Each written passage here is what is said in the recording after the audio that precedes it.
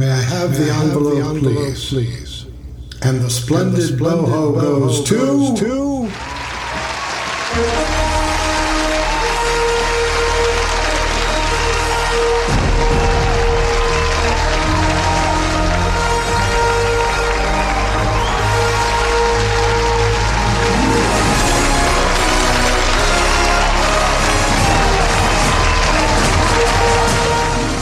It's Splendid Bohemian time, and that means Bill Mesnick and Rich Buckland with you once again. And this is an episode, our fourth invitation to an award that we like to present.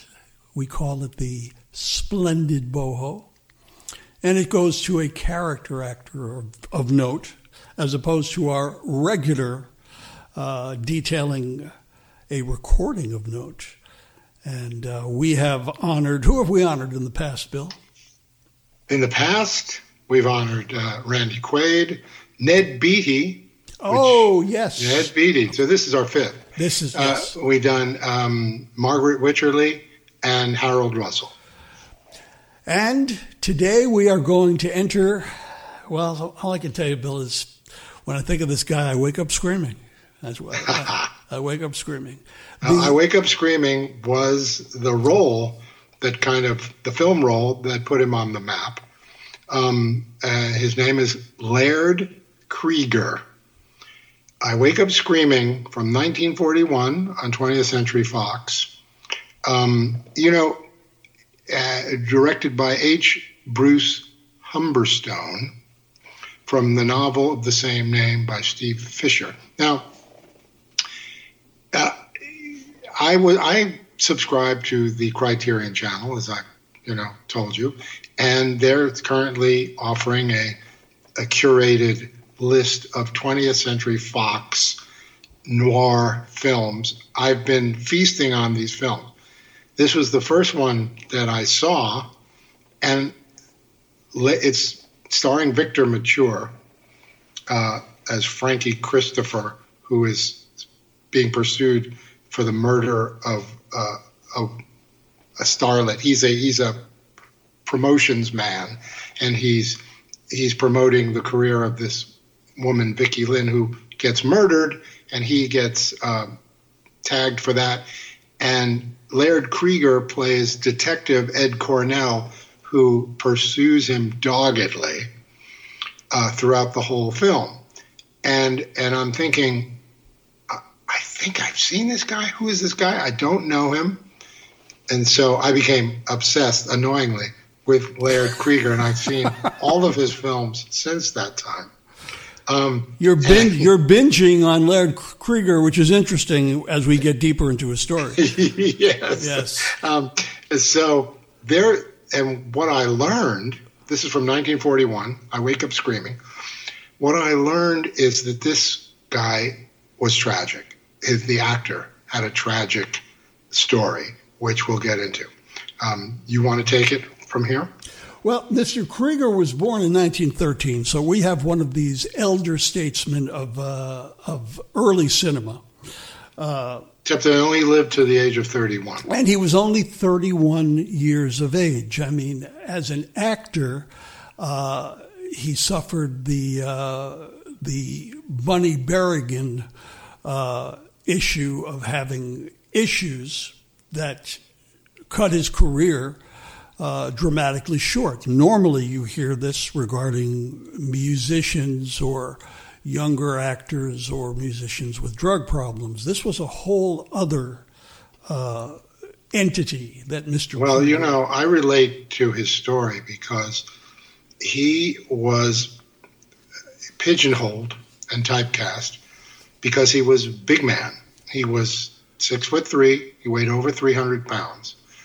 And, when he was studying as a student at the Pasadena Playhouse, his acting teacher said, no, don't lose any weight. Just channel the thin man within. And this was a torture to Laird. He wanted to be a leading man. And, I lost my hair when I was 19.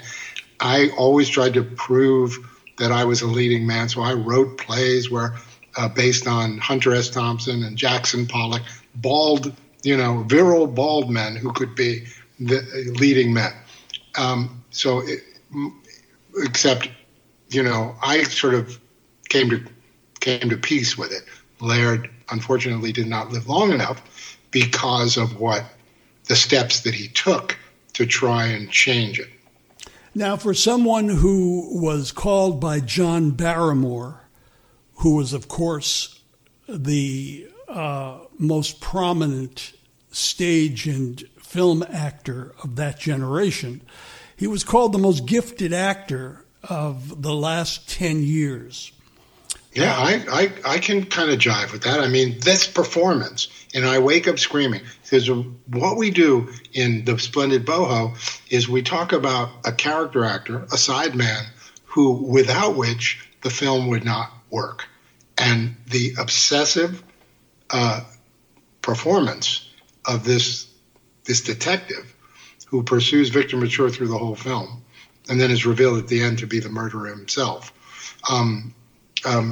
I just was compelled the whole time by this performance. I don't know. I'll tell you what she meant.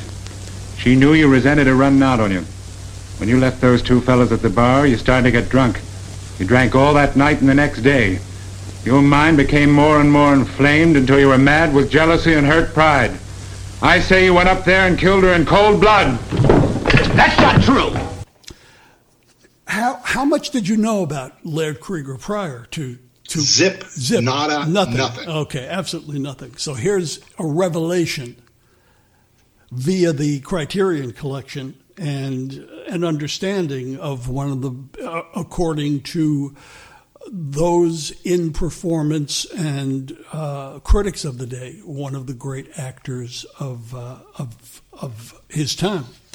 And also, I Wake Up Screaming was a great film. It's really, aside from the annoying use of the music Over the Rainbow, it plays throughout, and I'm not quite sure why they chose to use Over the Rainbow, which is jarring. But the film, in terms of its noirness, the cinematography is by a guy named Edward Kronjaeger, and it's really beautiful.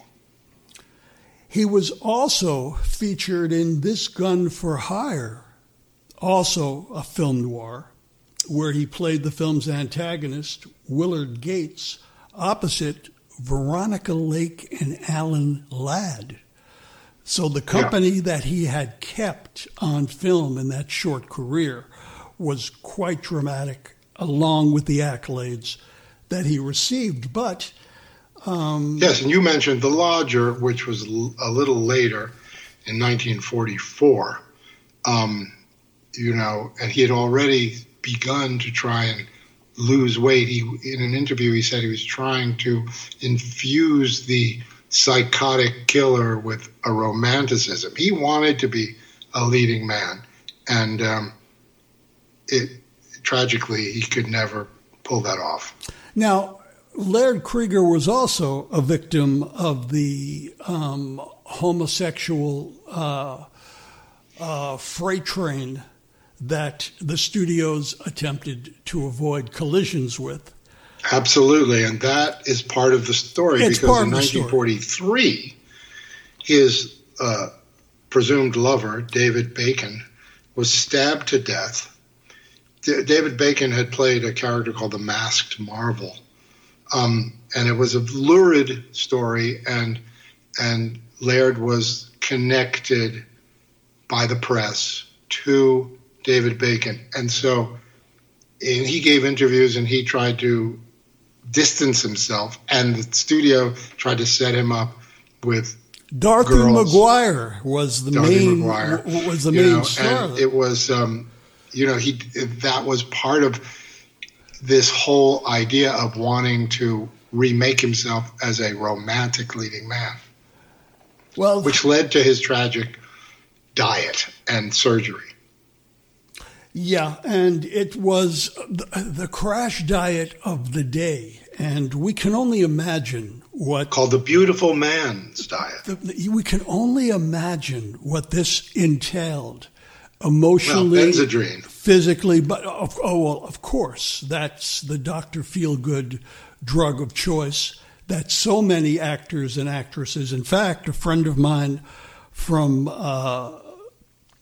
the Windsor Mountain School that I had attended as a young man, that was a very creatively and politically inspired school, would tell the story of Dr. Jacobson, who was a founder of that movement. And you would have actresses like, remember Alice Ghostly?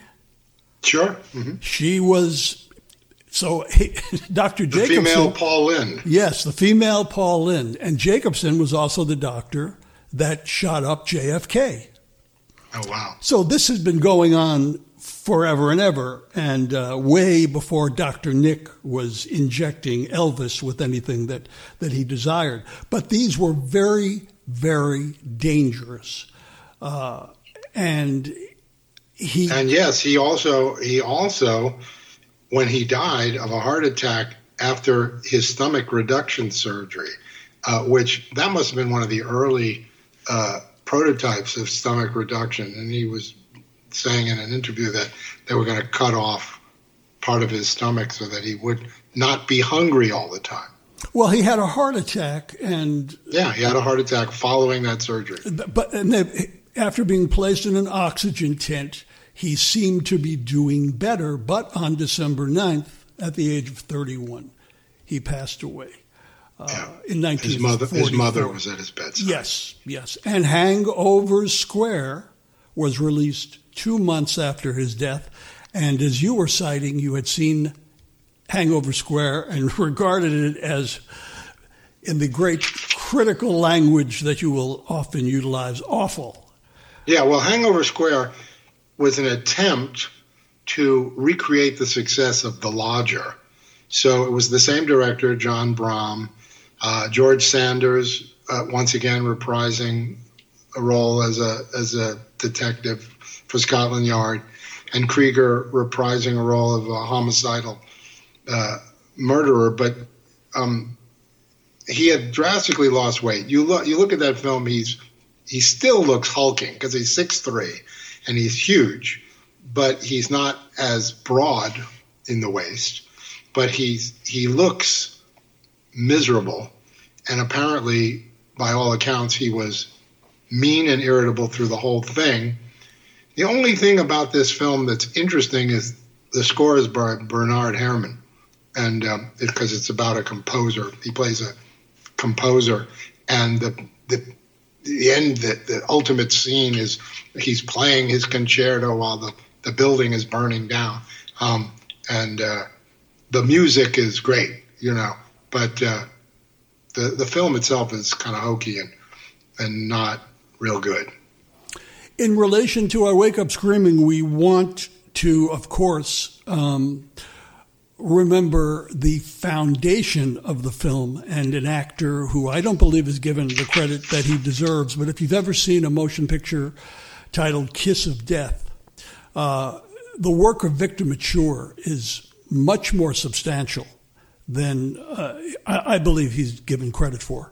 Yeah, I mean, up till, my experience with Victor Mature was did he do Hercules? Hercules, of course. When we're kids, that's all I knew. That's all you knew. Exactly. But when I saw Wake Up Screaming, I said, "Oh, he's good. He's young. He's sexy, and he's very cocky. He plays that role really well." And as I had stated to you when I first went to Los Angeles in my quest to meet every character actor that I could possibly meet who had caught my attention as a younger man, beginning with my search for Larry Parks, due to my fascination with the Blacklist, et cetera, et cetera. Victor Mature I had met along with George Raft, and Victor Mature, he was one of the most handsome gentlemen I had ever seen. I could understand why, with no talent whatsoever, he was going to be placed in motion pictures. Right, and then he was sort of a joke in the movie Head. Well, right? Yeah, exactly, exactly. He's almost. They turned him into Fabian in a way. Yeah, This is the kid you see sitting on the stoop, and you go, I want him in my movie, even though I don't care if he can act, I don't care if he can sing, I don't care. But it turned out that Mature did have a towering ability to be able to hold a good script upright, and in Kiss of Death, I think that's proven. Especially, yeah. And in I Wake Up Screaming, he does a great job. Also, Betty Grable as Vicky Lynn's sister is, young Betty Grable, gorgeous and does a good job. Young Alicia Cook is one of the prime suspects in the murder, and he's great. I recommend this film, I Wake Up Screaming. Yeah, and later remade in 1953 as Vicky. Yeah, as there was a remake of Kiss of Death with David Caruso, and proof once again that less is more. Caruso could really, he had a lot of emotional problems because this was coming right off of his NYPD Blue period. But Mature never had those conflicts. He was just happy to be exactly who he could be, and didn't have a great deal of... The film wouldn't be, in my estimation, anything without Laird Cregar, and that's why I've nominated him. And due to that nomination, we award our 5th Splendid BOHO to the legendary Laird Cregar. And I'd like to end with a quote that Laird made. When he got letters, like I said, he was really trying to get away from playing these monstrosity characters. And he said, "The only letters I like are from the few kind folks that realize that I'm only an actor trying to make a living." Yes, that's beautiful. That's it. He was just one of us, just an actor trying to make a living. And for that wealth of humility to be able to be exposed, it says just about everything you need to know. And he had these complications between his homosexuality and his physical, what you called body shaming. Although the studio did make many efforts to state within magazines and plant these stories about how he was considered quite sexy by women. Yeah, they were trying to work with him. They were trying to work with him. Yeah. He was, he was obsessed. I might mention also that he could not really get any traction with his career until he optioned a play. So he self-produced a play based on Oscar Wilde at the El Capitan Theater, and that was his first success. It was a small, like Hollywood equivalent of off-Broadway, and he got some attention playing the famous playwright and homosexual Oscar Wilde. Oscar Wilde, right. And that was probably the initial, I think it was Barrymore. Because Robert Morley had a hit with it in London. Right. And I think that's where he came to John Barrymore's attention initially. Yeah, he was a very sensitive, elegant actor. Yes. And, during a period of time where everything was based on box office, and there's only fan magazines many people are not familiar with these motion pictures. And as you indicated, seeing this Criterion collection, having access to it, opens many, many doors for film fans that they will never have opened. And you, for all... I just watched 3 Richard Widmark pictures in a row. And you have been in the business for decades. You have been on stage, on screen, you are a teacher, you are someone of immense knowledge, and here is a case where this somehow just evaded you. And yeah. Well, it's like you said, you as a kid were watching the $1 Million Movie, seeing all these films. Somehow I that part of my education was missed.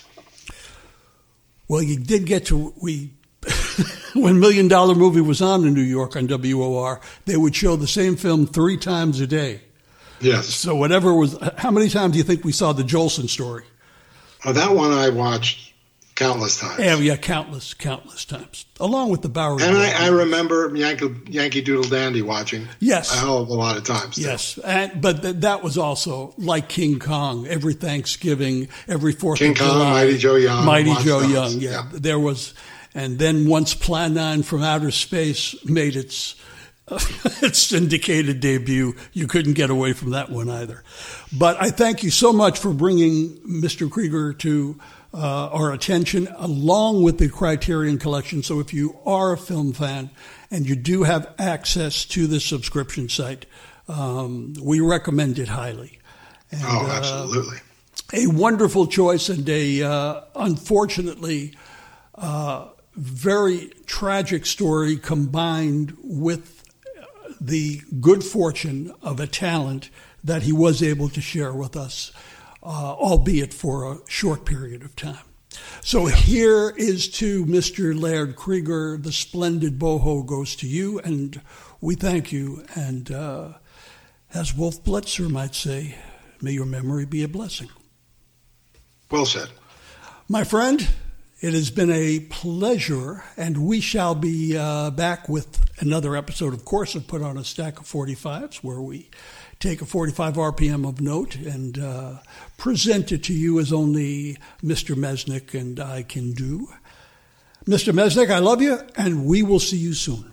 Love you too, buddy.